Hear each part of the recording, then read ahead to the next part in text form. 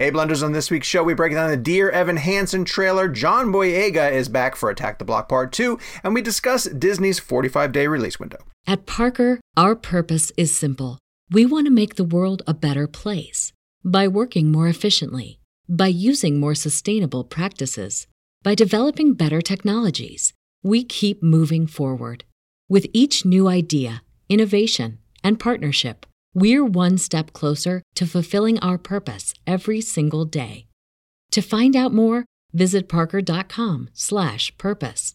Parker, engineering your success.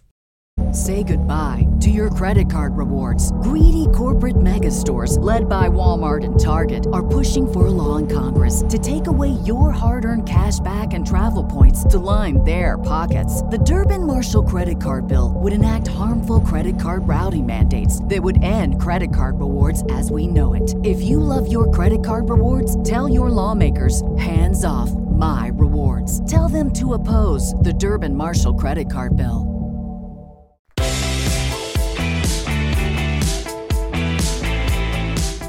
Hello, Blenders, and welcome to episode number 165 of Real Blend, a podcast that is set to star in Knives Out 2. Congratulations to us! Hey! My name is Sean O'Connell. We definitely did it. Okay, that's Gabe's joke. I got to give him credit for that. And Gabe, was good. Feel free to help me out every once in a while with those, because I am dry. I'm the managing editor here at Cinema Blend, and on this week's show, trailer reactions. We had a bunch of trailers that dropped, including Snake Eyes and something else that I've already forgotten. Army of the Dear Dead. Evan Hansen. Thank you. Army of the Dead is going to be hitting Netflix, and Kevin's going to give us his review of it. And so I'll start by introducing Kevin McCarthy of Fox 5 in Washington, D.C. Hi, Kev. Hey, Sean, Jake, Gabriel. Good to see you guys. Missed you guys last week. Great to be back with you all. I'm excited about diving in on that Dear Evan Hansen and Snake Eyes trailers. I have some thoughts. Oh, good. They are, in fact, trailers. Joining us as trailers, well is Jake Hamilton of Fox 32 in Chicago. Hi, Jake. I'm always curious whenever Kevin says hello to everyone. Usually one of us gets our full name.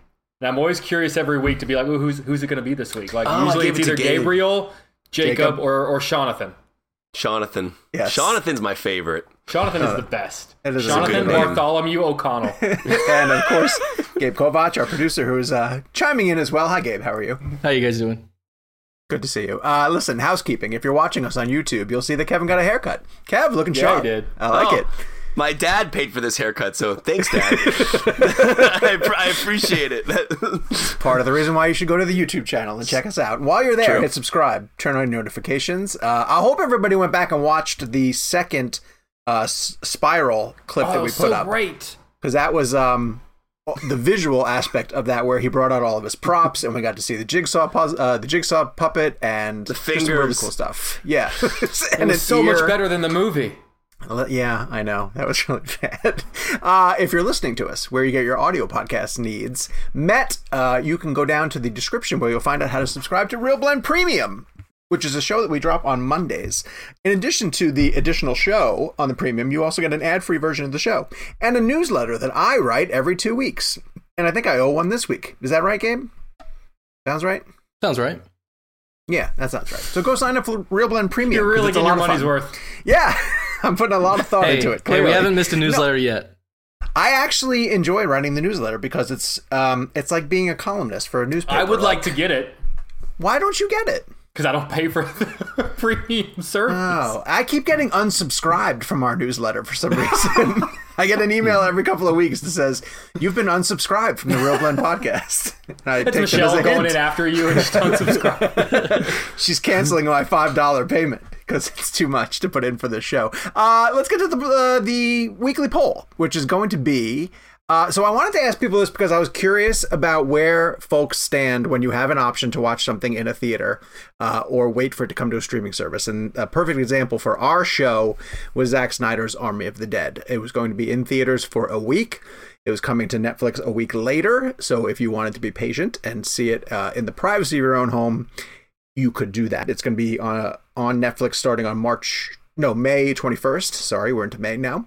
So Kev, I gave people the option. How do you plan to see Zack Snyder's Army of the Dead? First option was in a theater this week. Second option was wait for Netflix. And the third option was not watching it. Where do you think our listeners went? I hope our listeners went theaters, but I also understand the times that we're in, so I feel like Netflix is definitely another great option. HBO Max was where we saw Snyder Cut. We didn't get to see that in theaters, so maybe there's just a comfort to that right now. I'm going to guess that the general audience, though, I'm going to say said they're going to wait for Netflix on Friday. Knowing our audience, I was surprised that this number is as big as it is, but wait for Netflix is 67%.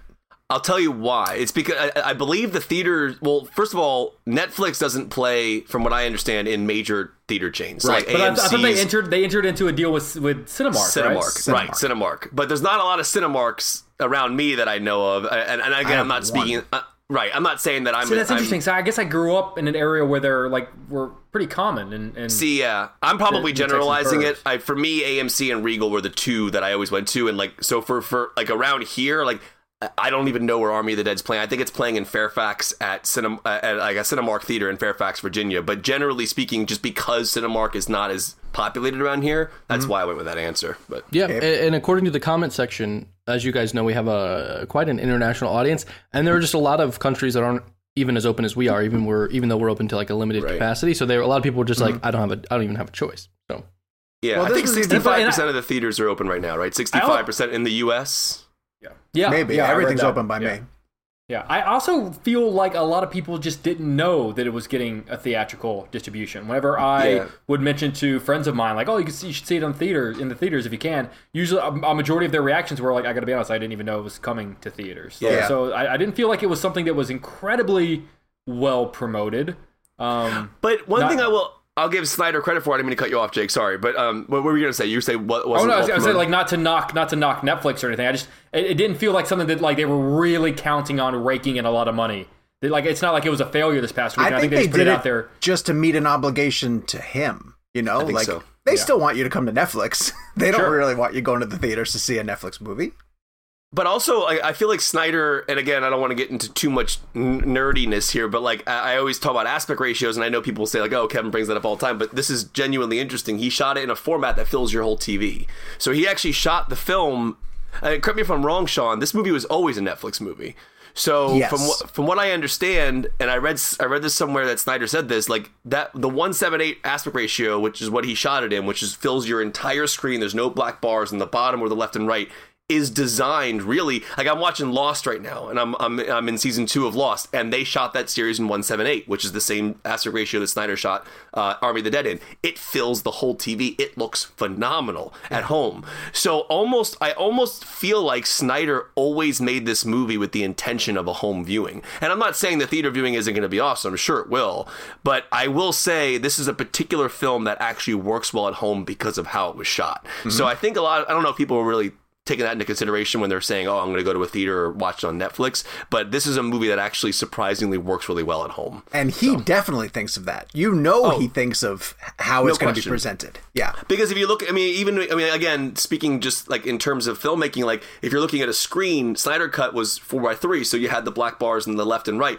This is a massive, and also the cool thing about how Snyder shot this, and we'll get to this into the review later on, is he shot it very much handheld and very much like a really curious filmmaker who's really in it and very immersive. So there's a certain immersive quality to that. I think that works at home. So that's probably why I'm not surprised why our audience, and to Gabe's point, a lot of the theaters still aren't open, especially AMC's and Regals.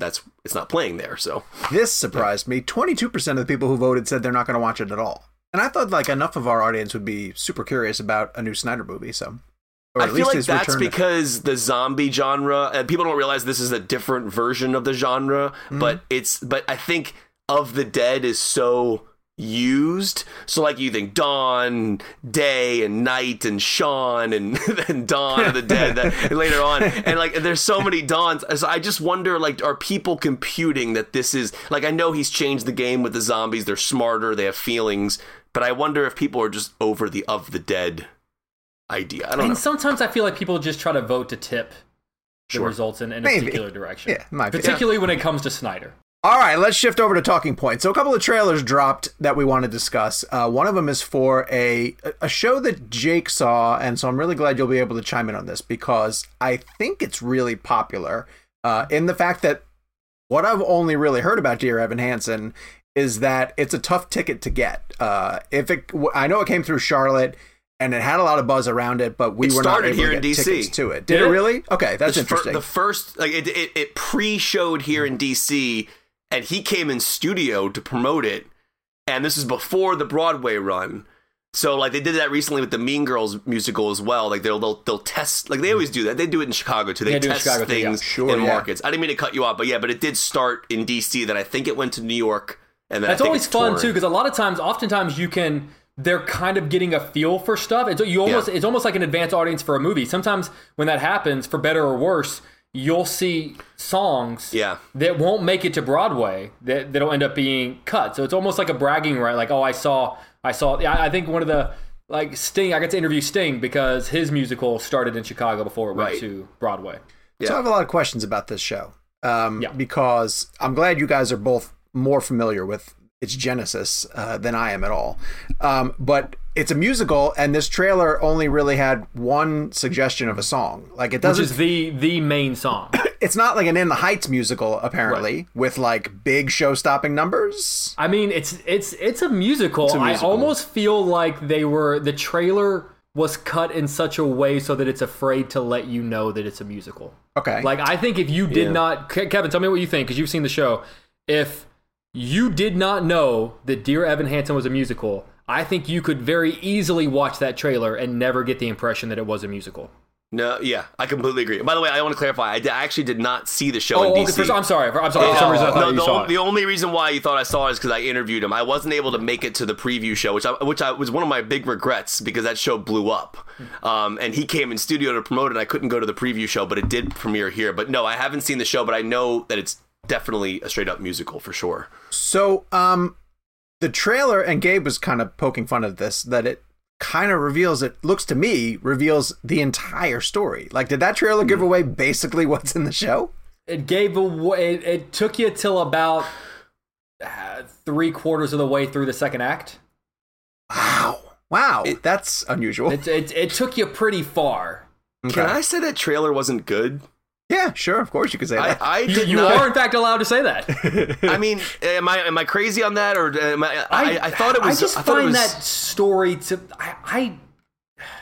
and I know people love this show, and I want to say it won the Tony for Best Musical. And so a lot of people love it. I remember not knowing what it was about when I went to see it here in Chicago, and then when I realized what the plot was about, I went, that feels kind of icky. Like, that feels sort of weird. So wait, what I can tell from the trailer is that he befriends this boy who commits suicide, but he doesn't even really befriend him. Yeah, he didn't really know him, but he pretends like he knew him.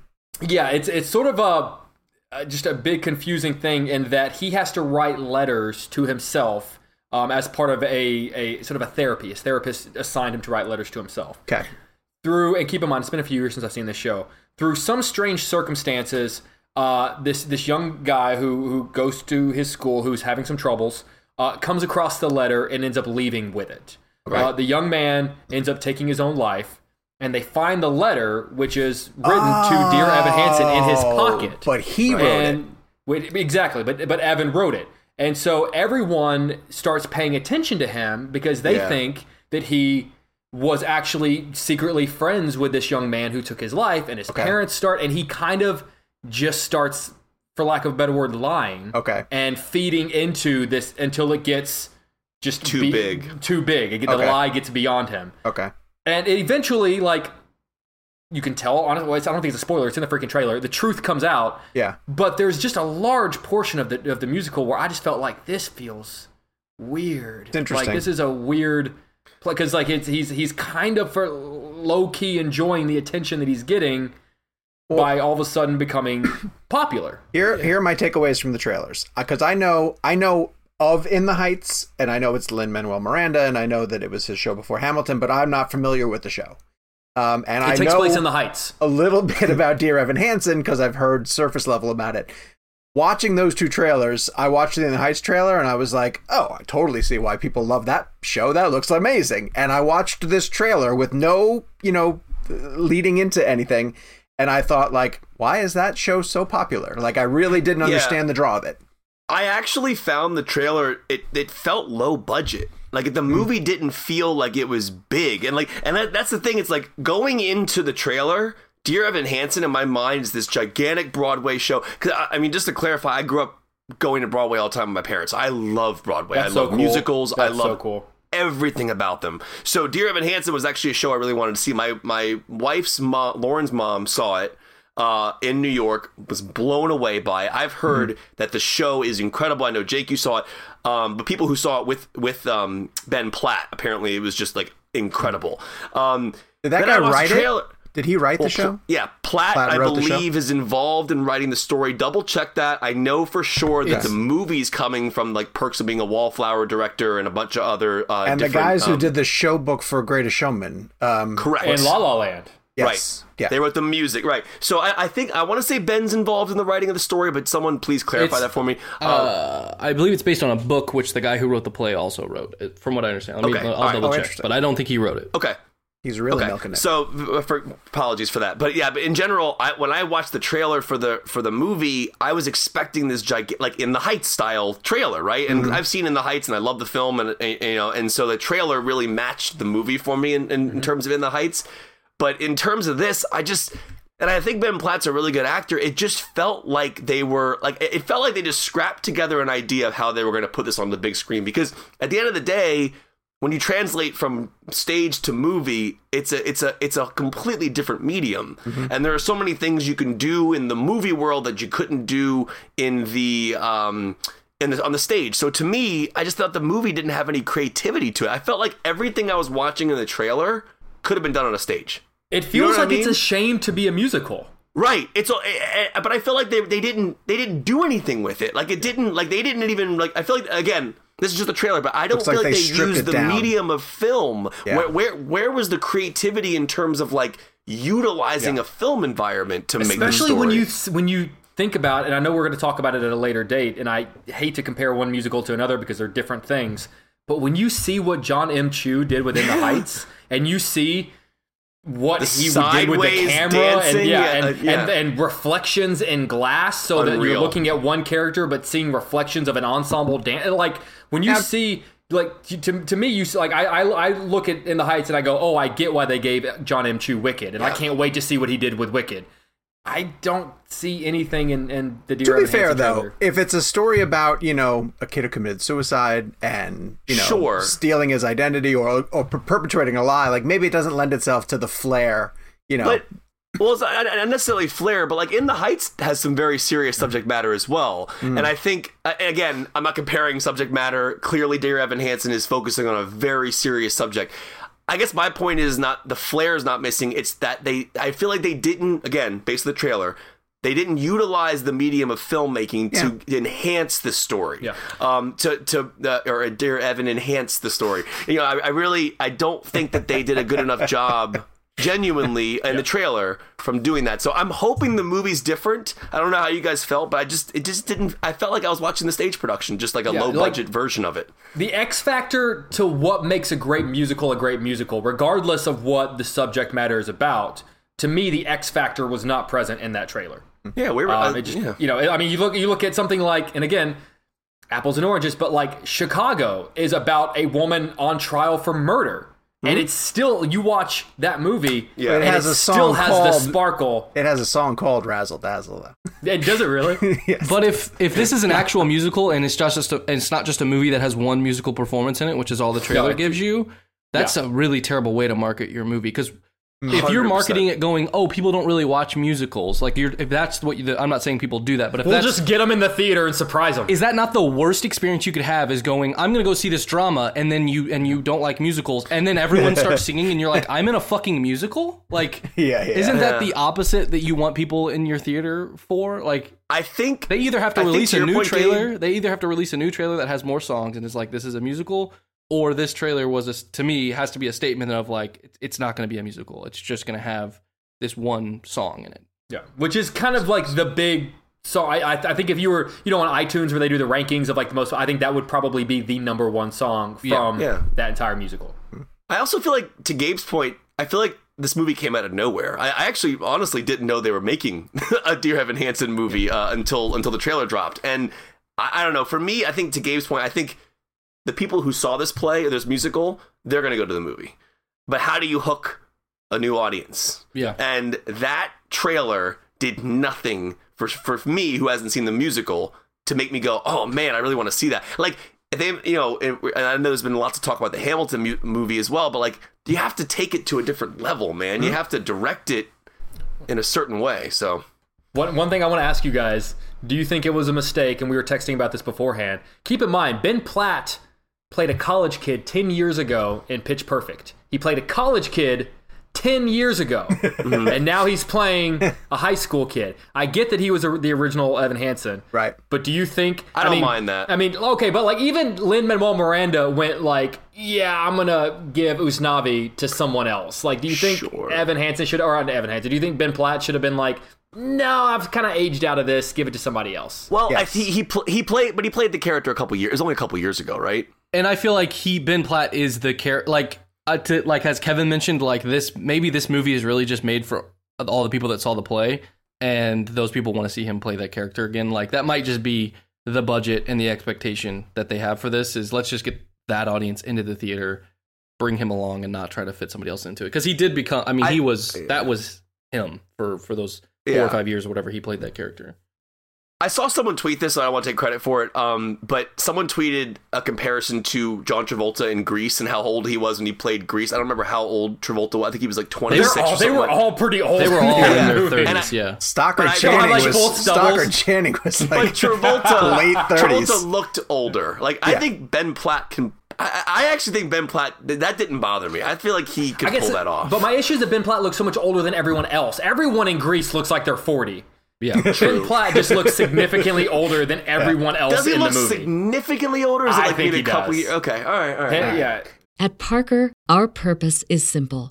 We want to make the world a better place by working more efficiently, by using more sustainable practices, by developing better technologies. We keep moving forward.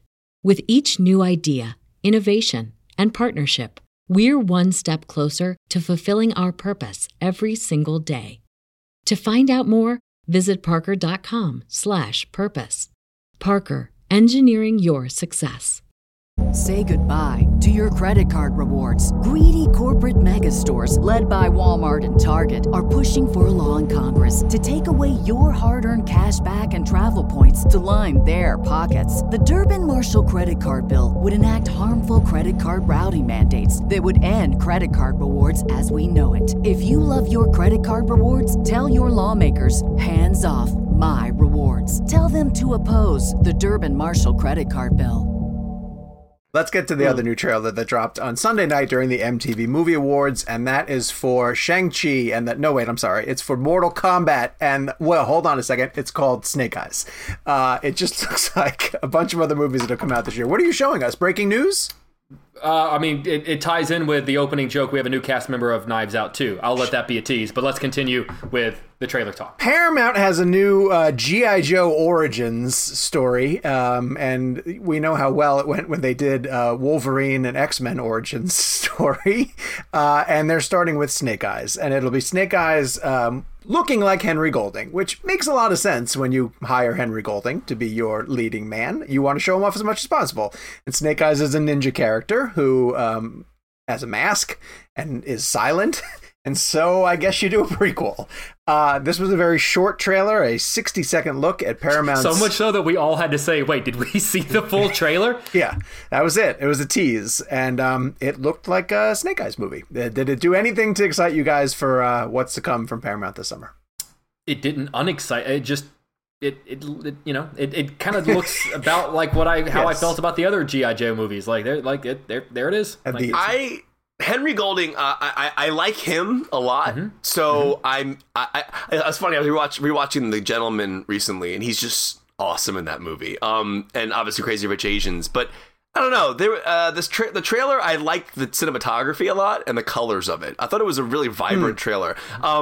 It didn't do anything for me story wise, character wise. I honestly couldn't tell you what it's about based on the trailer. It's about Snake Eyes. Yeah, but I mean, I did enjoy the visuals of it. But again, was it something I had never seen before? No, I feel like I've seen. There wasn't a single moment in that where I was like, ooh, that's the one I want to see on the big screen. So I feel like I will say this: going into the trailer, I already didn't care about a Snake Eyes movie.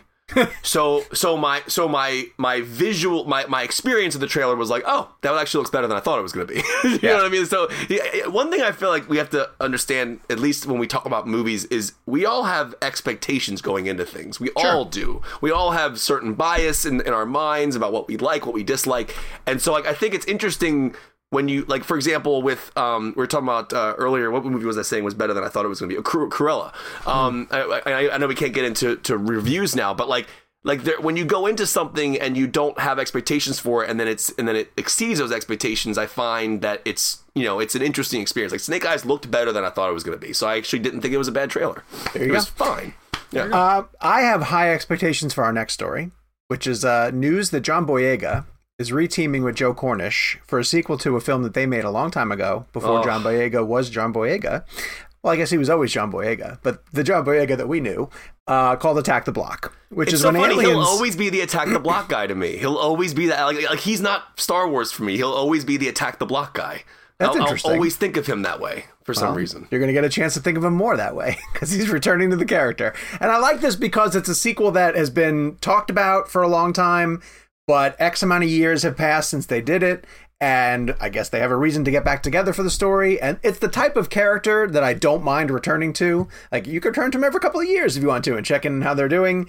I really do wonder how it's going to happen, because this was a pretty centralized story. It was just aliens land in this tough neighborhood outside of London, and it was extremely practical and really low budget and rode on the charisma that John Boyega clearly has. And so are there any plot details or anything revealed in the announcement that they're getting back together, or is it just the reunion of these two? As far as I know, that's it. That's all I saw. I just saw the Cornish and Boyega announcement. Okay. Well, but I am very excited that I'm hoping the news will encourage maybe people who've never seen the original to go, well, I gotta go find the first one if I'm going to see the second one, because arguably the second one's going to be bigger because John Boyega is a bigger actor now. So I'm the best part of it, whether and I hope and I think it'll be good, but whether it's good or not, it'll still encourage people to retroactively go back and find the first. And I don't know anyone who's seen the original and didn't enjoy it. You know what I mean? Yeah. Like, it's one of those movies where it's like, maybe it wasn't a giant movie. It was a small, kind of indie movie for a lot of people. But every time I introduce it to someone, or every time someo's like, I saw that, they have a good time. It has that here's kind what I of hope too. The underrated monster design, underrated monster design. I know this sounds crazy, but I kind of hope and wish they do the movie with the same budget. That's what I was just about to say that. Like, I don't want them to do the Independence Day Resurgence mistake. Yeah, don't supersize it. I mean, How if you want to dare I got cut out of that movie. That's why I hate it. If you want to add 5 or 10 million to it, that's fine. But like, I feel like what makes that that movie has great visual effects for the independent style that it is. So again, this all goes back to the idea of what you can do in camera when you have limited capabilities. And I feel like with Joe Cornish and bringing in Star Wars' John Boyega now, you're probably going to get more financing, clearly. But I just hope they don't lose sight of what they can do in camera and what they can do with lower budget effects. It would be a tremendous mistake to blow that out. Like, that needs to be street level and approached that way. And I hope that they maintain that gritty approach to it and not just smart. That would be really smart. So we'll see. Really smart. See how that great turns out. title, by the way. Oh. Attack the Block. Attack the Block. Just a great title. Oh, yeah. And you'll need subtitles if you rewatch the original one, because they talk in such a very thick London accent that it's pretty amazing that you can follow the story. So let's shift to some news that is affecting the industry as a whole, as the studios figure out how to get back to putting movies in theaters, and some of the bigger titles starting to come up, including Cruella, which is going to be available as a Disney premiere, part of that subscription. And Black Widow, I think, is also going to be one of those films that does that, where it's going to go to some theaters and it's going to also be on the Disney Plus service. And because so many of the major studios have a streaming component to them now, Disney is implementing the 45-day release window. They are shrinking down what was prior to that 90 days. Is that correct? Is that the window? It's now half. It's going to be 45 days. And I would expect most of the other studios to follow suit if this in fact works. But this gives new films that are hitting the market, 45 days to collect as much as they can at the box office, and then they'll be available in some type of streaming window. Does that mean physical media too? Does that mean like 45 days after they can start pressing DVDs? Okay, I think 45 days is like the stream. I could be wrong. I don't think it'd be that quick of a turnaround because 45 days is only a month and a half. They would have to already be in production on the DVDs. True. For them to come out in 45. Okay, I think come that, later. I think that means like when it goes to on demand, because like there's separate entities to release structures. I could be wrong, and apologies to anyone listening if I am wrong, but I would imagine that 45-day window means the on demand streaming paid VOD. Kev, you have evolved greatly as somebody who at the beginning of this show was, planting your flag in the theatrical model.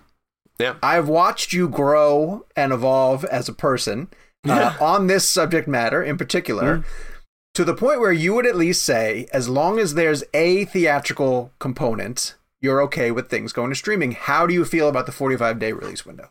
So basically, like, my whole thought process shifted the day Sean and I were in New York for Roma, and I got to listen to Yalitza talk about her family and how they're not near movie theaters in Mexico, and they weren't able to go to theaters, and Netflix gave them the option to watch films there. So it was an eye-opening experience because it taught me that, like, listen, I'm very lucky. I live in a great area that has the ability to have movie theaters within every 5 miles, right? And like, and some people don't. So, and like Yalitza's family, the lead actress from Roma, couldn't go to a movie that was 3 hours away, right? So Netflix gave them the option to watch it at home. So I've shifted my tune in the sense that I understand Netflix, I understand streaming, I understand the reachability of it. I still feel strongly that the theatrical should be first. I know we're getting into different windows now in terms of theatrical windows. I know the pandemic shifted a lot of things, and that's another perspective shift that we need to take into account, that not everybody wants to go back to the movie theaters. I honestly don't care if it's a week or 45 days or 90 days or whatever it is, as long as the theater is the first place to be released. And that's the forced. So, like, if everybody's really excited about Dune, everyone wants to see Dune, right? Like, I feel like, I know right now it's currently coming out on HBO Max and theaters the same day. I don't like that. I don't like that at all, actually. I think that they even just give Denis 1 week. Just force the theatrical for 1 week. That's the way it's always been. And I understand 90 days, that's gone. 45, I'm cool with that. I'm cool with 30. As long as the audience has the option to go to the theater first. That's all I care about. And so to me, the 45-day window is great. I think it's actually awesome. I mean, 90 is just an archaic number. We're in a different time period now. 90 feels like an eternity now. It's way too long. And I think, and again, that's totally fine. We're just evolving as consumers, right? So I think we're all consuming things differently. We're all consuming things quicker now. We're binging. We're watching series. We have different options week to week. Some come out at the same time. I just think that we need to get into a position, hopefully, where the HBO Max thing, I'm with Chris Nolan on that. I don't love that day and date thing. I mean, you look at Universal kind of has it perfect, right? 17 days. 17 days. You go to theaters, 17 days later, you're on paid VOD. So, like, I want to see the new, there's a Spirit Untamed is coming out, whatever that Jake Gyllenhaal movie is, right? That goes to theaters on June 4th. And then I believe 17 days later, it goes to paid VOD. I don't know. Is that going to happen with Fast and Furious as well? Fast 9? That's a great question. It's a really good question. I don't know. And I don't want to say one way or the other. Because that's such a massive movie. And I don't know if that's going to be on paid VOD 17 days later. But that is Universal's deal. If it's longer than 17 days, do we refer to it as a slow 9? No, but in all honesty, though, I need to point out for people who aren't watching this at home, Gabe sprung out of his chair and leaned forward with that gem. He couldn't wait to get that one out. Well, Gabe, but also Gabe actively hates Fast and Furious, so any chance he could take to jab it in there. No, but I also read some of the reactions today for Fast 9. People are saying it's awesome, which I'm really excited about. People are super in. But in terms of, so that I really want to know this. If anybody listening to the show right now knows the answer to this, because from what I understand, AMC and Universal cut a deal during the pandemic, right? It was a 17-day theatrical window, then to paid VOD. that seems to include Fast and Furious in my mind. So it would be a little shitty of them to be like, "Oh, this is our big plan, right. except for this one, and except for this one, and except like." Well, theaters won't care though, right? I mean, theaters aren't going to care if they say, "Hey, guess what? You have it for 50 days instead of 17." Like theaters. Well, the fans will care if the fans are like, "Hey, great! In 17 days, I'm not comfortable going to the theaters, but I want to see." How many fans though? Fast 9. How many fans though know what a theatrical window is and know that it's like? How many people are just it shows up on the app and they watch it, or they look it up and it says it'll be available on this date and they go, "Okay, that's when I'll watch it." Like I don't know how many people are like. We talk about it, and our listeners maybe, but. I don't know how many people are that aware of it. I'll take this from because I interviewed John Cena for when they did the trailer release for this. I'm just going to take what he said because I think it was that he actually made a really good point. A fast release is an event. Like it's a big deal when a Fast and Furious movie comes out. I mean, no matter if you like him or not, the last one made $1 billion. So I mean, we're talking about worldwide, gigantic release. You like the movies or not, you know there's a new one out. So I would argue that when Fast and Furious comes out in theaters, you know it's there. You know it's coming out. It's all over the ads. It's all over the TV. They blast you with all the theater. So do people know what theatrical windows are? Not necessarily. Do they know it's going to be in their home in 17 days? Not necessarily. It's pretty much kind of inside baseball stuff. But I would argue that when Fast and Furious hits theaters on June 25th, that people will know it's there. Like it's. I just think it's such an event. And I know we all differ on our thoughts on that franchise. I can't wait to see that. And I think that's actually a really cool movie to come back to theaters for. I know Quiet Place is going to be a big one next week and Cruella. But I think Fast and Furious has that event status. So I'm excited. But yeah, you're right. I mean, I'm interested to know if people actually think about it like that. Do you think someone's at home going, all right, Fast and Furious comes out June 25th. It'll be in my home 17 days later. I don't know. I'm looking for the Fast 9 information. Jake, while I look for that, tell us who got cast in Knives Out 2. Leslie Odom Jr. Hey, nice. I think that cast is lining up to be pretty exciting. Oh, it's a good cast. I think, if I'm being honest, I think I like the first cast more so than this one. Right. Do you think of anyone that we've seen cast so far that we have either seen the person who committed the murder, or B, the person who is going to be murdered? I'm thinking that Ryan. See, here's what I'm thinking. Is that a weird question? Well, it's just like I don't know what we're basing. Like, are we basing it on their star power? No, like who? No, I think totally more so legitimate. specifically. I guess like who do you think is going to be murdered? Or are they going to get like another old school iconic actor to be the one, or is it going to be like no? I don't think like I think he likes the genre too much to be like it's not going to be a sequel that's like, hey, it's similar to the first one. I think he loves the whodunit genre so much he's going to dip into a different well from the genre or various wells because he kind of did with that one. I think it's going to be very different, but it'll just be a whodunit with this detective. So I don't know that it'll be necessarily mirror it in that sense.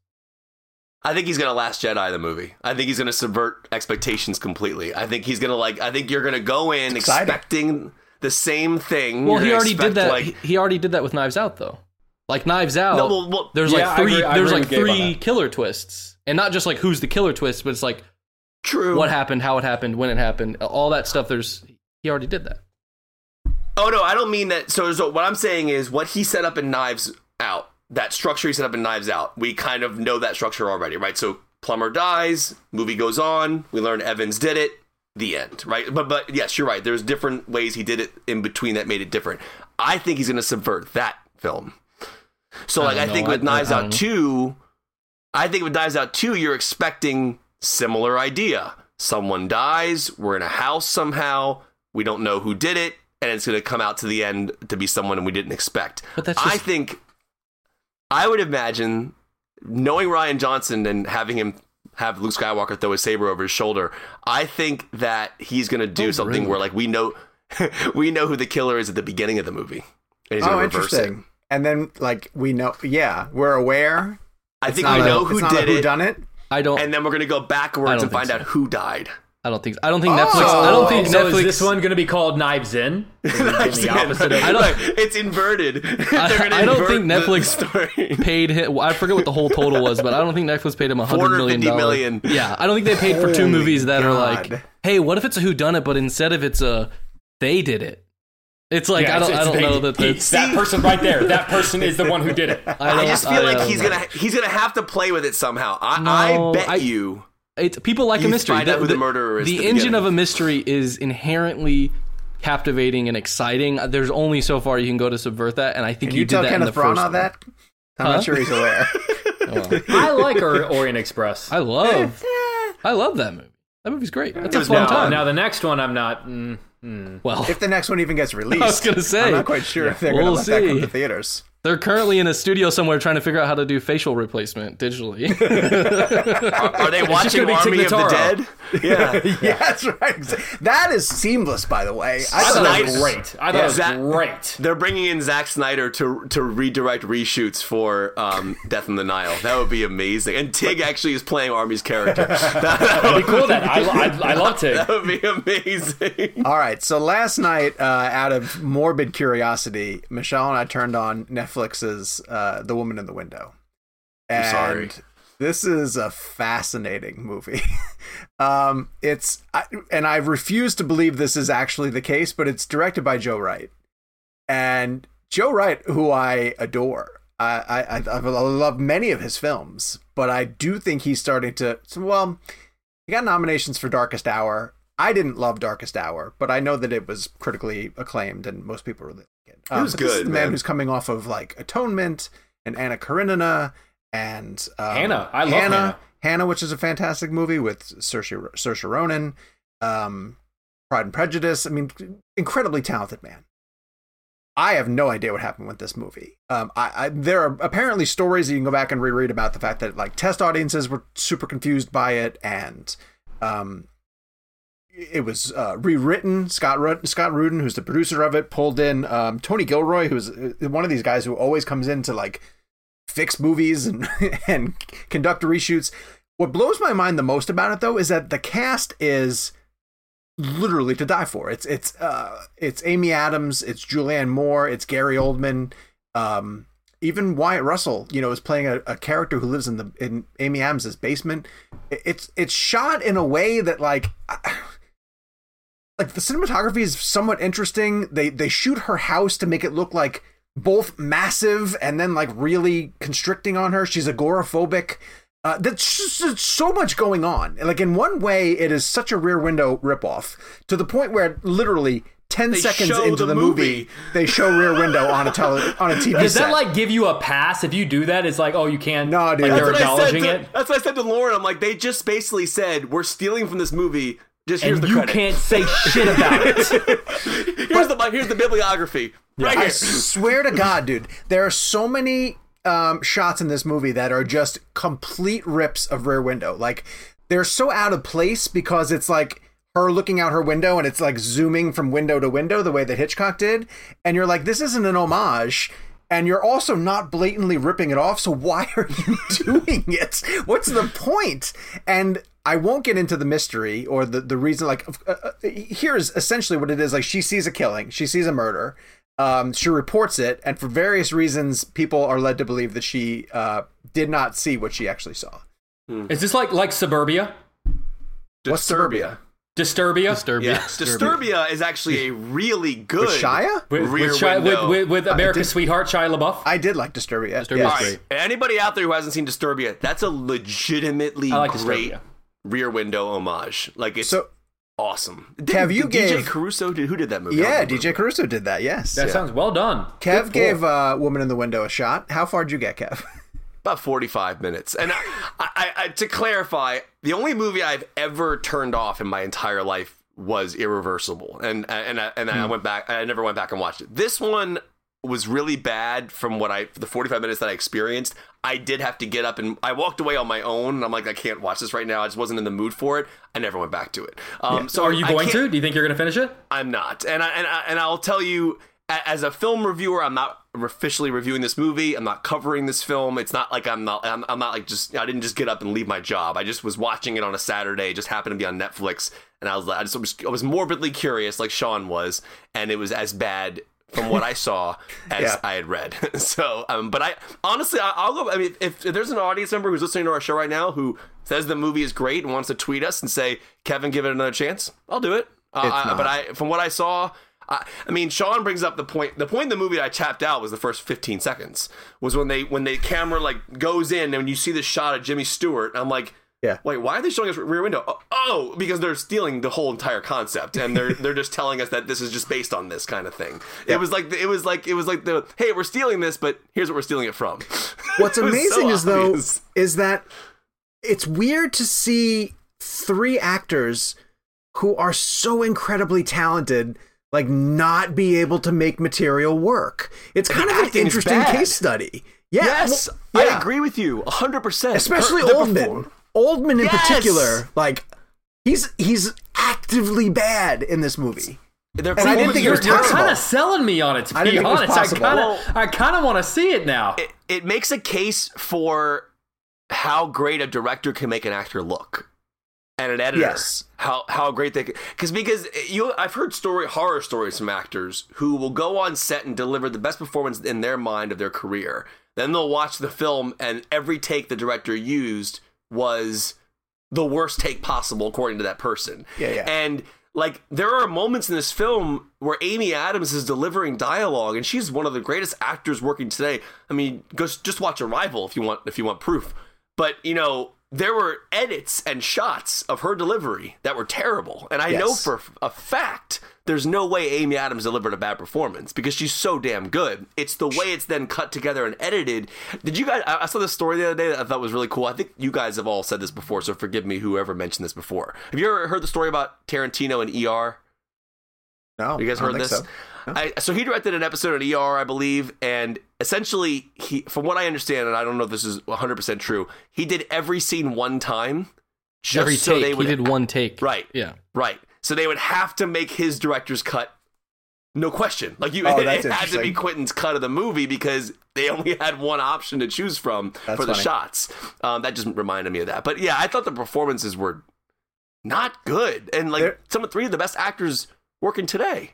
Yeah, poor Amy Adams' character is on all sorts of medication for her agoraphobia, but she also will not stop drinking wine, so she often has to play I'm drugged and drunk at the same time, which is probably a really tough thing to pull off convincingly, and she does not do it in any way, shape, or form. It's really exaggerated. If she did. Do you think she did in another cut of the movie?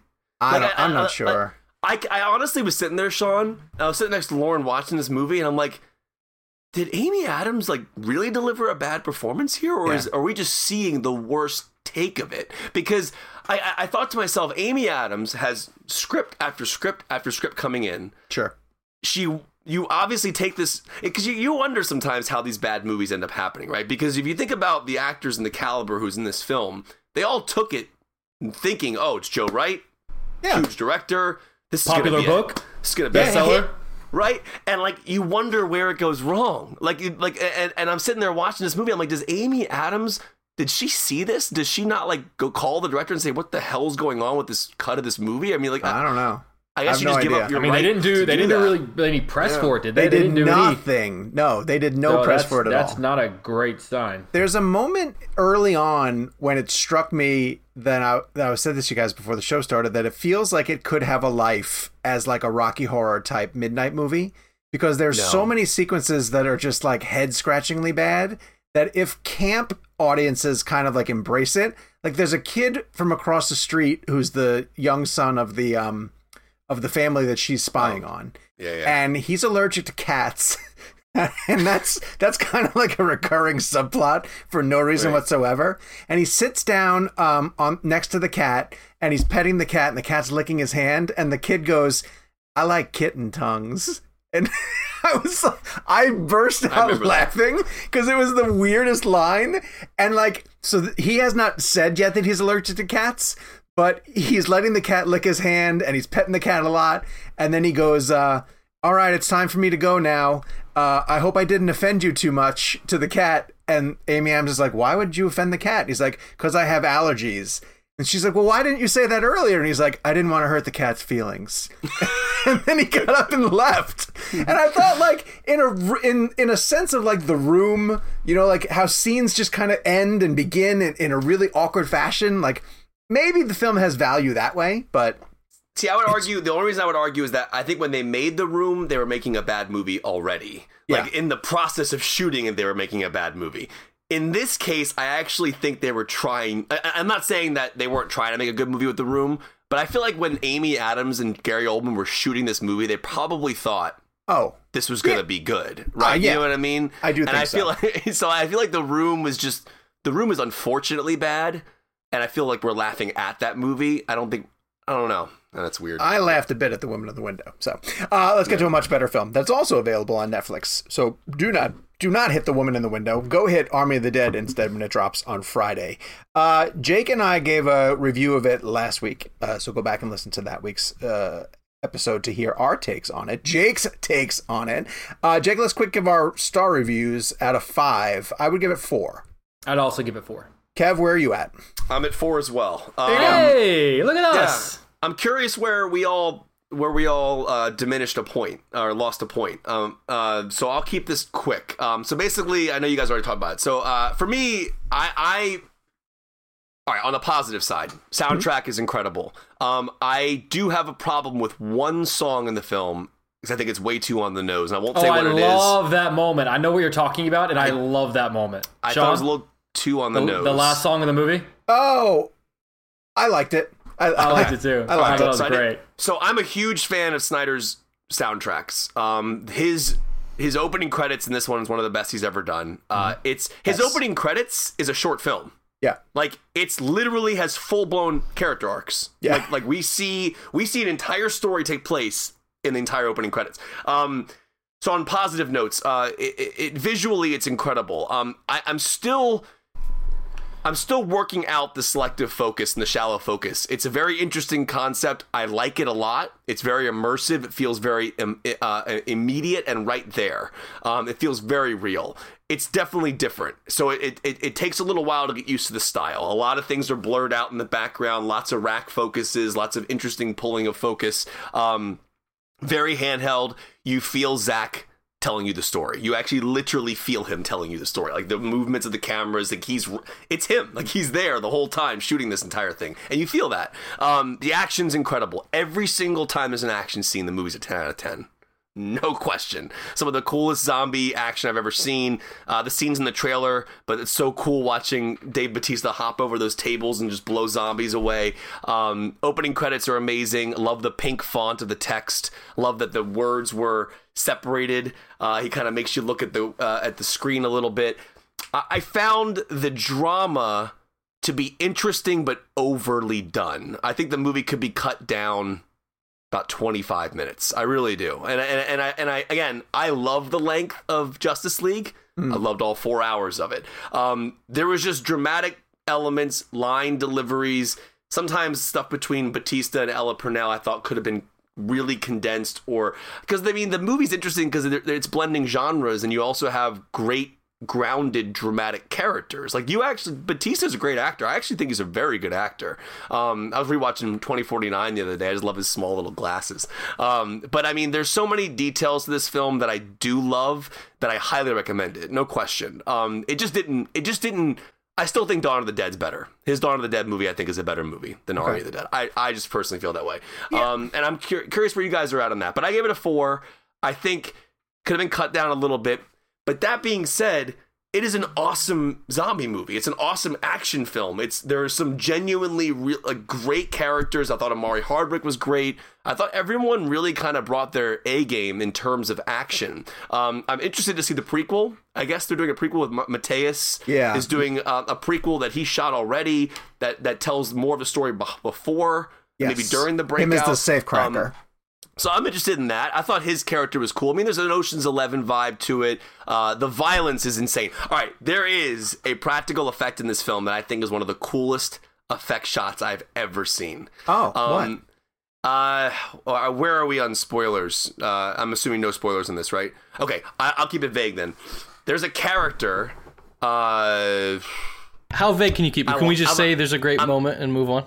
Okay, all I will say is in the third act of the movie, there is a effect shot that is actually real that you will think is CGI. Okay. That will blow your mind to know it's real. Okay. I'm very curious. All I will say is it deals with a character and a death. Okay. That's all I'll say. There you go. That's it. Wait, you mean people die in this movie? People die in this movie. Spoiler alert! There's a certain character death that is done in a way that, like, I genuinely, when I did the junket for the movie, I brought this scene up to the actor, and the person told me how it was done, and I couldn't believe. If you look at my face in that footage, it's like I was like, "Are you kidding me?" I was hoping we would have Snyder on our show so I could ask him, because it. You guys, when we get off the air, I'll tell you, but it's pretty cool. Okay. All right, so I give it a 4 out of 5. I liked it. You asked, like, why we took a star off. I don't really know why I took a star off. Like, it's not like I looked at a reason and I was like, well, that's why it's not what it is. I think that, like, a 5-star version of this movie would have done a better job, because I think it has 3 really great elements that could have led to have it be a perfect movie, which is that it has the heist element, of getting into a casino to get the money out. It has the zombie element, and then it adds this amazing, what could be, ticking clock version of they move up the nuclear blast, so now they only have an hour. When that happens, it happens at a time when there was already enough going on in the movie that when they moved that up, I was like, I love the fact that you gave them that ticking clock, but it's like those elements didn't mold together in a way that I was like, oh, this is really great now. It rushed everything else. Kind of. Yeah. But it was still really fun, but that's just what caused it to be like a 4 versus a 5. I thought it did the zombie element really, really great. I thought it skimped a bit on the heist element. Like, it wasn't airtight the way like a Ocean's would be. And then it rushed a little bit of the nuclear element. And if it could have combined those 3 perfectly, then I would have been like, damn, this is a 5. But instead it was a fun 4. So it ended up being a fun 4. Yeah, total, it's interesting that whenever you asked, and it's funny that, Sean, that you narrowed in on that question that Kevin asked as well. I guess I don't really think of it like, I don't, because whenever I do ratings for a movie, I don't start at 5 and then go down. I think I start at the bottom and go up.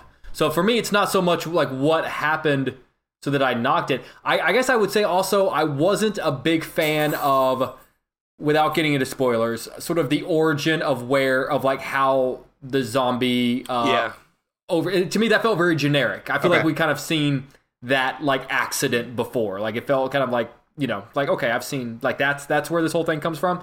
And then to the point, I kind of felt like it ended a little like, okay, this is how zombie movies end. Like this is so I think the bookends either end felt a little zombie generic for me, but everything in between I had an absolute blast watching it. So it was enough for me to not so much knock off 1 point, but to start at the bottom and work itself way up 4 points. Yeah, one thing I'll give Snyder credit for, though, is he actually made you feel for the zombies, which I thought was really interesting. And I think there was a point I shifted throughout the film back and forth to the humans and the zombies who I cared about more in a weird way. Yep. Because and this is actually really interesting. So Omari Hardwick has this incredible line early in the film where he talks about, so for people who aren't aware, the movie is basically the idea is there's a zombie outbreak in Vegas. A bunch of mercenaries take down these zombies. They get out of a quarantine zone, and then they're given a heist option to go in and take $200 million, but they have to enter into the quarantine zone. So Hardwick is dealing with PTSD, right? His character is dealing with this, he has this line earlier on where I'm going to paraphrase it, but he's like, when I was killing the zombies, basically, I didn't think about their faces because remember, these are human beings who have been turned into zombies. So he was dealing with it from a PTSD standpoint. He goes, but now all I see is their faces now that I'm out of it. And I'm just reliving the deaths over and over again. So he goes, going back in was going to be very cathartic for all of us. So there, that through line and his character arc, I thought was the most interesting part of the film. Interestingly enough, even though Batista's the lead, I just found that storyline to be cool. So there's a really interesting grounded nature to this film in the absurdity of it all. That really does work. And so to give Snyder credit, that's not an easy balance, especially when you're dealing with the absurdity of it all. I mean, this is a, $70, $80, $90 million zombie film. 70, but there's so many practical effects. Like the blood explosions, the brain explosions, like There's some cool stuff, and then you get the Snyder slow cut. It's slow mo. You get the. I didn't feel like there was that much. I felt like I was actually kind of surprised. They use it sparingly, I guess. But when they use it, I could have used it a little more because I like his slow mo. This was my takeaway. This was my takeaway from it, and tell me if you think this is unusual. I was really happy to see him freed from DC movies. Like he did DC movies for 10 years. Yeah. And it was nice to just see something different from him. Yeah. I agree with that. And that's not a slight to his DC work in any way, shape, or form. Of course, look at your shirt. I was very encouraged. Like in the first opening, from the way that the zombies get released to the opening credits, I was like, oh, damn, it's really good to have a Snyder movie that's not. Yeah. It felt like he felt free in a way. In a little bit. Yes. This whole segment's just going to get cut out and posted on the internet, and we're going to get ripped apart, right? Yes, that's fine. Especially me. Dear God. Yeah, they're ready to come at me with their sharpened knives. So let's transition into our blend game this week, which happens to be hashtag Zack Snyder Blend. And I'll be curious to see if any of us once again, pick one I'm surprised we haven't done. Jakey, why don't you start us off? Where are you going for your favorite Zack Snyder film?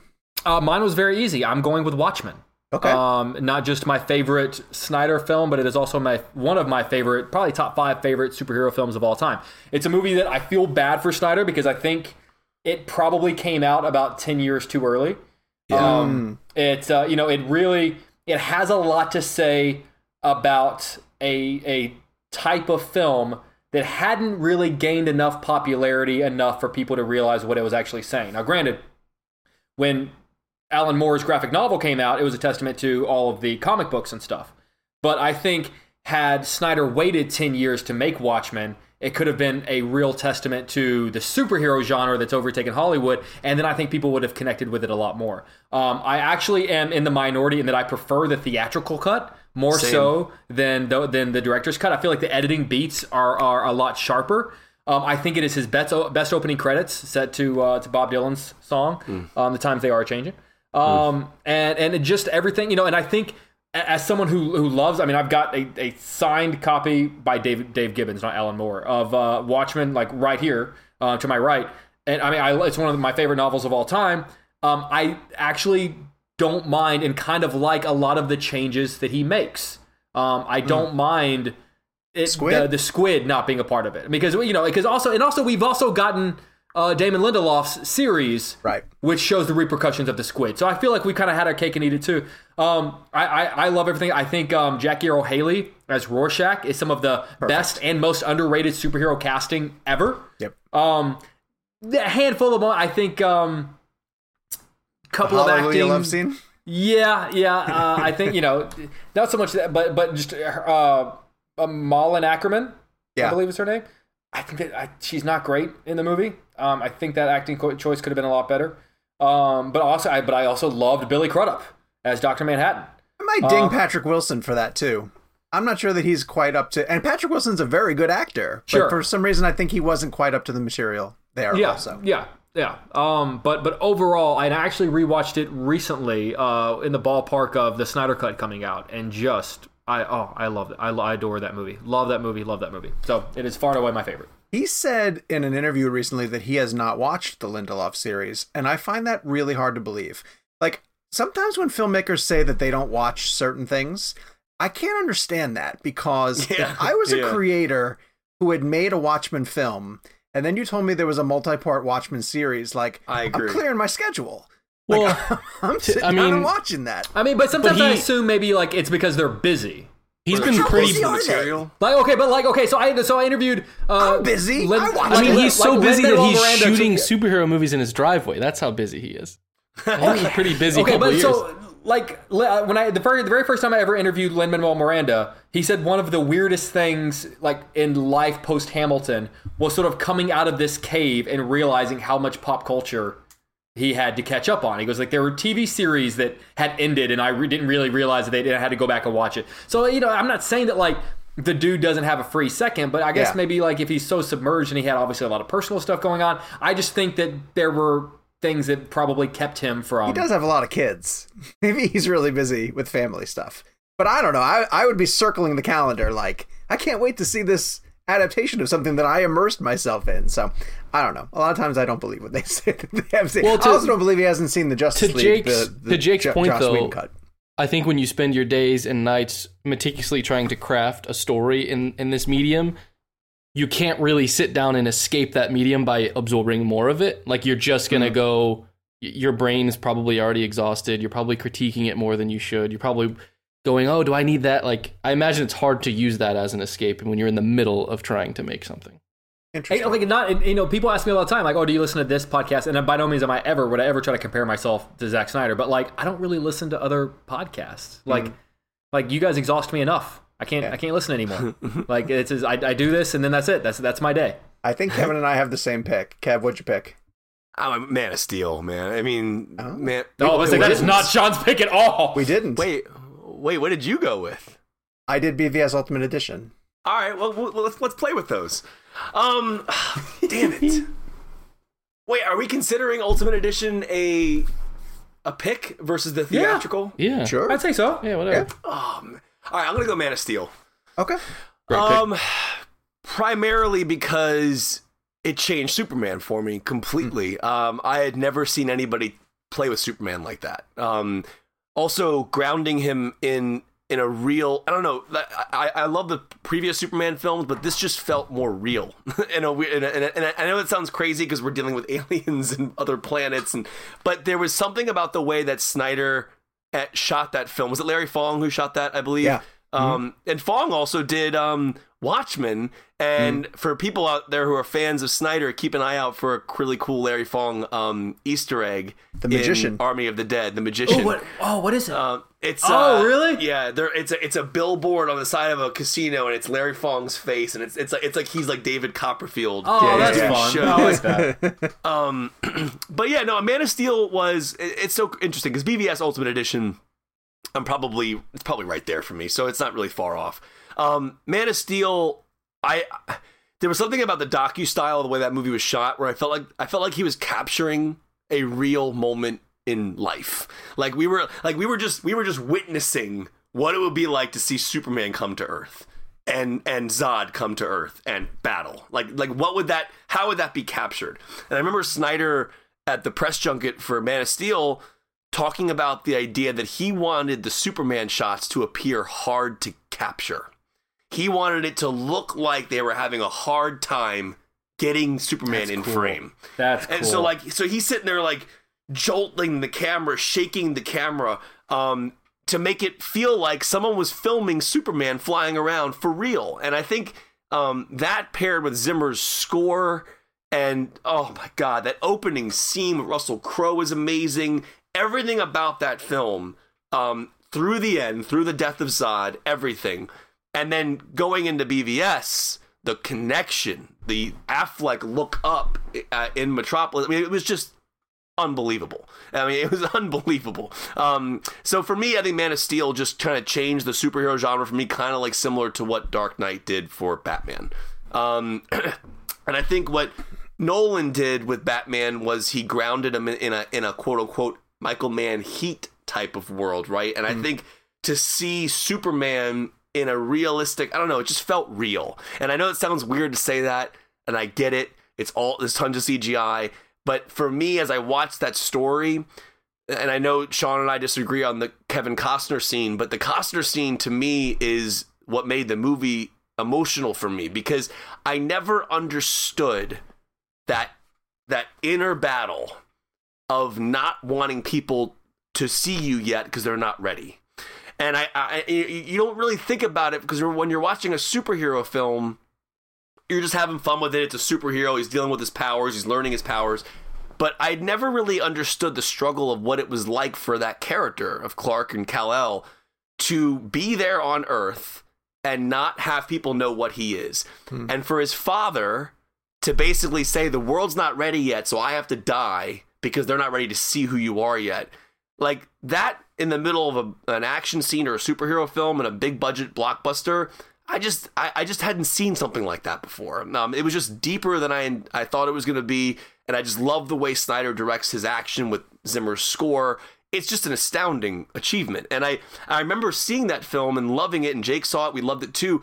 I couldn't believe the divisive nature surrounding that movie. I did not understand, but I also came from somebody who was not a Superman comic fan, so I didn't really understand the whole thing about him not killing people. To me, it was a necessary death scene. It was necessary for him to kill Zod, and we talked to Shannon about that, Michael Shannon about that. So for me, it was just a genuinely interesting look at Superman. As I walk away from Man of Steel, I walk away thinking how cool the action was, but I also walk away thinking about how great the human drama is. And I think that they really humanized. They really made an alien a human being. I mean, Clark Kent, to me, was such a fascinating character. Like, Superman's awesome, but I got to understand Clark Kent more, and then his whole family more. So Man of Steel just moved me, man. I love that movie. Part of me thinks that those films, Man of Steel in particular, and then BVS, the way that they came out, were so unfairly judged to the Marvel movies that were happening at that time. You know, I really think that the general mainstream audience, and I'm putting myself into this category as well too, had been getting used to superhero movies being a certain way. Sure. And Snyder, it's not that he specifically went against the grain to make a movie that said, like, I'm going to make a different movie than what Marvel is doing. He just made his own movie. And it was such a jarring change that it didn't sit well with me the first time I watched it.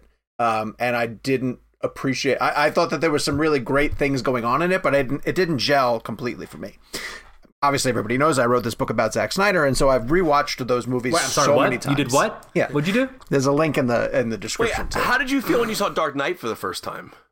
I liked Batman Begins more. Wow. I still like Batman Begins more.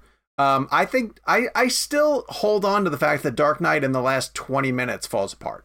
Yeah, you fall apart in the last 20 minutes. Dark Knight is not a perfect movie, and there's nothing wrong with saying that. Like, the movie is astounding. It's a game-changing film, action-wise. Joker's phenomenal. Love that movie. I don't think that movie's perfect, though. It's not. I don't think Maggie Gyllenhaal's great in it. I think that there's some problems with Dark Knight. But yeah, so I had issues with Dark Knight in general, and I think Batman Begins is a perfect movie. I think it's really tremendous. And I love Dark Knight. Don't get me wrong. It's not perfect. It's not perfect. No, it's not. Jake probably likes Rises. Jake. I picked Ultimate Edition for this reason, Batman vs. Superman Ultimate Edition, because I had not seen too many examples of a director's cut completely changing how I feel about a movie. Completely. And it's astounding to me that it's essentially, I don't know the number, but let's say that it's like 15 minutes of additional footage, 15 to 20 minutes. 30. It's 30 minutes? Is it really that much? 30. Filling in character work, and again, this is what you're talking about, character work in these movies making such a huge difference, you know, and explaining narratives that Zack really does layer from the start of the movie to the end of the movie. And so it's fascinating to see a cut of the movie that is the studio mandated, no, we're going to trim it down because it's got to run in a certain amount of time, and we can play it more times if it's this way, and it's taking out the nuance of specific things that he wants in. And then he's like, here's my 3-hour version. And you're like, God damn, that's so much better. And it just, it's more complete. It's more of your vision restored. And so when I watched Ultimate Edition, that's what triggered me to the point of saying that if there's a Snyder cut of his Justice League, it's gotta be better, because clearly he knows how to put these films together. But again, it was like there was a preconceived notion of how Batman versus Superman should have played out, and I think people expected it to be something totally different than what it was. Mm-hmm. But when you take into account everything that you talked about with Man of Steel, about an alien on our planet and how would we react to it, and then you turn around and take the most what's the right word for Batman? Paranoid, I guess, the most like homicidally paranoid superhero who would immediately distrust this alien who was on our planet, putting them against each other made a ton of sense. And particularly when you think about everything Batman's already gone through by the time we meet him in BVS. Yep. Like, you know, he's not the Batman from Batman Begins, obviously, you know, different universe, but like he's everything that we know everything we know about Batman has kind of already happened to him. So he's already has a massive distrust of things he does not understand. Yes. Right. And so I still think he's the best Batman to grace the screen. I agree 100%. So I loved Ultimate Edition for that reason, and we've talked about Zack a ton. There was a couple of moments in BVS I really loved, and I almost wish that he would have touched on further, and it comes from that moment when they're doing the Charlie Rose show, and Charlie Rose basically says that, like, what did you think was going to happen? Like, someone like a creature comes down from the sky, and everything that you think about religion and government and like changes. Like your perception of Christianity changes the moment a man descends upon like Earth from another planet and can fly. Like everything you think about whatever religion you subscribe to changes completely. And that's what I loved about what Snyder did, is that, like, you know, all the other Superman, and I get, like, Superman, like, in the 70s and the 80s, like, they weren't concerned with, like, the big picture stuff. Sure. But you have to think about, in reality, what would happen if Superman showed up? Like, the entire world would not just question him, they would question themselves. And I thought that was fascinating. And Snyder does touch on that. I almost wish he touched on it further. But obviously, you know, he only has so much time. But he would really turn people off. Right? Mainstream audiences would truly check out. All right, let's get to audience picks. Harry Lichtman went with Zack Snyder's Justice League, which is a tremendous film, but probably a little bit too long. But that's okay. Ezra Cabero said, "Call me crazy, but I love Legends of the Guardians." The Owls of Ga'Hoole. Owls of Ga'Hoole. Pedro Giuffra. Pedro said Watchmen. Van Carsell and Ishan Kumar went with Man of Steel. Mike the Demogorgon said 300, truly a masterpiece. And Kyle David Perry said Dawn of the Dead. Someone named Bruce Wayne said all of them. But I don't know. That seems pretty... Like I said, Bruce Wayne said all of them except the ones with Batman. Seems pretty biased. Yes. Yeah, exactly. Well, no, the ones without Batman. Yeah. See, now I'm thinking about BVS Ultimate Edition on, like, warehouse scene. I mean, that's like one of the greatest scenes ever. I mean, they're both like tied. You're not wrong. For me. For next week, we're going to play hashtag Emma Stone Blend as we talk about Cruella and the films of Emma Stone. So you can play along by weighing in on social media using hashtag Emma Stone Blend, or you can email us at realblend@cinemablend.com. And that's also where you can send us reviews. And this week we have a 5-star review from a man named Mitchell Schwartz, who says, "Hey guys, a well-earned and long overdue review for this incredible show. For years, I've been looking for a film podcast, and I'm extremely grateful that someone shared the Tarantino interview on Reddit. Ever since then, I've been a huge fan of the show, and I wish I had found you guys sooner. I've always had a passion for film, but no one to talk about the technical aspects of filmmaking. To say that I look forward for the show..." Ooh, hold on, I just hit something that's zipped me forward. "To say that I look forward to the show each week would be a massive understatement. I've gone back to the beginning of the podcast, and I've almost caught up. I anxiously... I always get anxious when people say that. It does make me cringe. I anxiously check my phone towards the end of the week, hoping to see a new episode available. The premium version of the show is beyond worth it." Now, this feels a little bit like we're setting this guy up for self-promotion on this end, but honestly, this is a review that was submitted to us. "I appreciate the open format and the opportunity to learn more about each of you. Thank you guys for sharing your friendship with us. I'm similar ages to Jake and Kevin, and it's been awesome to hear you guys talk about the movies that I loved growing up. Kevin, I also love Face Off, and the name Castor Troy has been my online gamer tag since middle school." Cool. That's because you're awesome. "I'm constantly surprised by how insightful your interviews can be. Your discussion with Barry Sonnenfeld was fascinating, as he allowed us to see behind the curtain into the casting and filmmaking process." We need the director's cut of that interview. Yes. Yeah, it's true. Release the Kovacs cut. I appreciate the questions that are asked, and I can always count on an aspect ratio question from Kevin, a thought-provoking and heartfelt one from Sean, and lastly, the question that we're all thinking but are afraid to ask by Jake. This podcast means so much to me.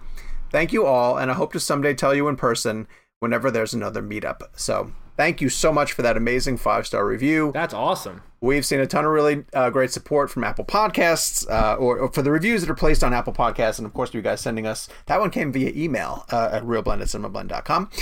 So keep them coming. We really appreciate them. And, you know, look, as the world starts to open back up again, I'm going to push Gabe to maybe have us do some meetups. I would love to get to a point where we're back to a situation where we can be around people. That would be tremendous. Probably still a few months away. Yeah, I'll let Comic-Con figure it out first, and then I'll start making moves. It's probably a good idea. But I do miss being able to see the blenders. So hopefully we'll honestly, if you think about it, we all, the three of us, and Kevin and I were talking about this the other day, because it's easy to forget because we see each other's face via Zoom every week. Right. We have not seen each other in person, Gabe, since the meetup. Yeah. Sean and Kevin since A Quiet Place in New York in March of 2020. Oh my which God, folks can listen into next week. Yeah. Oh, yeah. Yeah, can we tease ahead the to long delayed John Krasinski interview. Drops next week. How long was that interview? Is it 30 or 20? Damn good interview. It's like, I was just listening to it. It's somewhere between like 25 and 30, I think. How does it play a year later? Great. Yeah, I think we should. I would like to. Can we just talk about, because I think that's such an interesting time capsule of like. Obviously, we were still flying there. There was kind of this thing going around that people were a little apprehensive about. Next week to set it up? Yeah. Like I think it'd be like discussing the context of like a couple of weeks before the world shut down and what that was. Because this is like, we're sitting there with John Krasinski with no masks. I mean, this is and like making jokes about how like, oh, we can't really shake hands, but we're gonna lean in for a selfie. Like it was, like Can we also dedicate time to the pizza that we got at like 1 o'clock in the morning? Because it was life-changing. I have a photo of us all with the pizza, so we should. You know what, Gabe? I don't know if we can do this off air, but next week when we're talking about these stories about the Krasinski interview, can you pop up some of these photos on the YouTube version? Sure. If I give them to you. Sure. You remember to give them to me?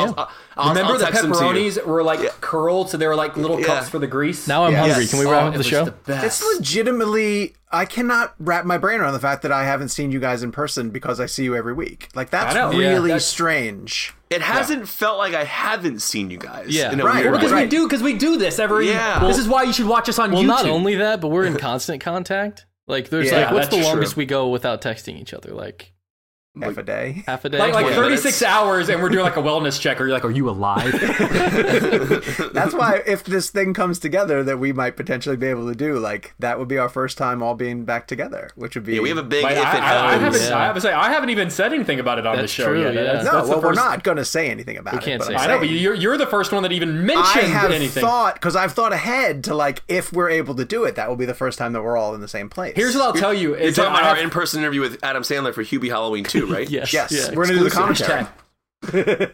What were you going to say, Jake? I'm sorry. I was just going to say, I'm excited. I'm like arranging things next month around and if it happens. Yeah. Like I have things that are falling into place and I keep telling like, no, I can't do this then, or I can't do that then. Right. Because of this. You know what I love about this discussion right now? And I'm not even joking. I'm curious. I feel like there's got to be a number of people that once they hear let's read a review. No offense to people that send us reviews. Like there's got to be a number of people that just dip. They're like, this is the end of the show. I don't need to hear them gush about themselves. But they're missing this gold. These teases about, because we're giving you a teaser of what could be an all-timer. Well, yeah. I mean, it would be history at the very least. All right. Our next premium episode, which we're going to record right after what this. Is our next premium? I genuinely don't know. The 2011 Oscars in review. And I don't know what movies those are, and I kind of like going into it cold. Yeah, me too. We're going to talk about whether the Academy made the right choice. And again, you can get access to this. Guarantee you they did not. And I know what it is. Of Real Blend Premium at bit.ly/Real Blend Premium. So until next week, when we are back together for our John Krasinski interview, Tales from the pre-days before COVID, and how are you guys able to see Quiet Place 2 again? Have they set up a screening for you guys at all? I haven't seen it again. I only saw it that one time. Yeah, because I mean, Paramount was telling me that they were going to let us see it again for review purposes because it's been over a year. It is kind of weird. It opens next week. Yes, I know. It's like it snuck up on us. I don't feel like I know. Is it being promoted? There's a billboard around Los Angeles with my name on it, actually. Reviews just dropped today for a lot of stuff.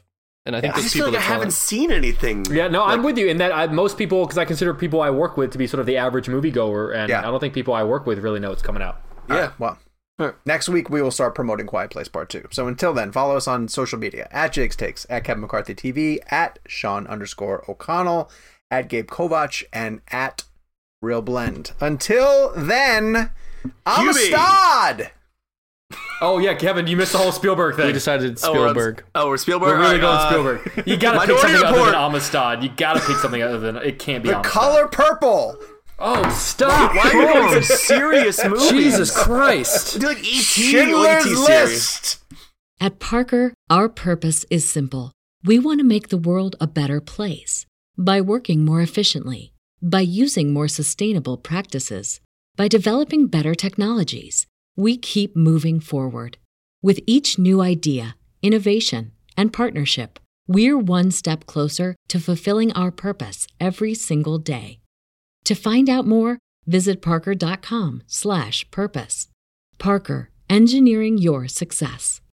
Say goodbye to your credit card rewards. Greedy corporate mega stores, led by Walmart and Target, are pushing for a law in Congress to take away your hard-earned cash back and travel points to line their pockets. The Durbin-Marshall credit card bill would enact harmful credit card routing mandates that would end credit card rewards as we know it. If you love your credit card rewards, tell your lawmakers, hands off my rewards. Tell them to oppose the Durbin-Marshall credit card bill.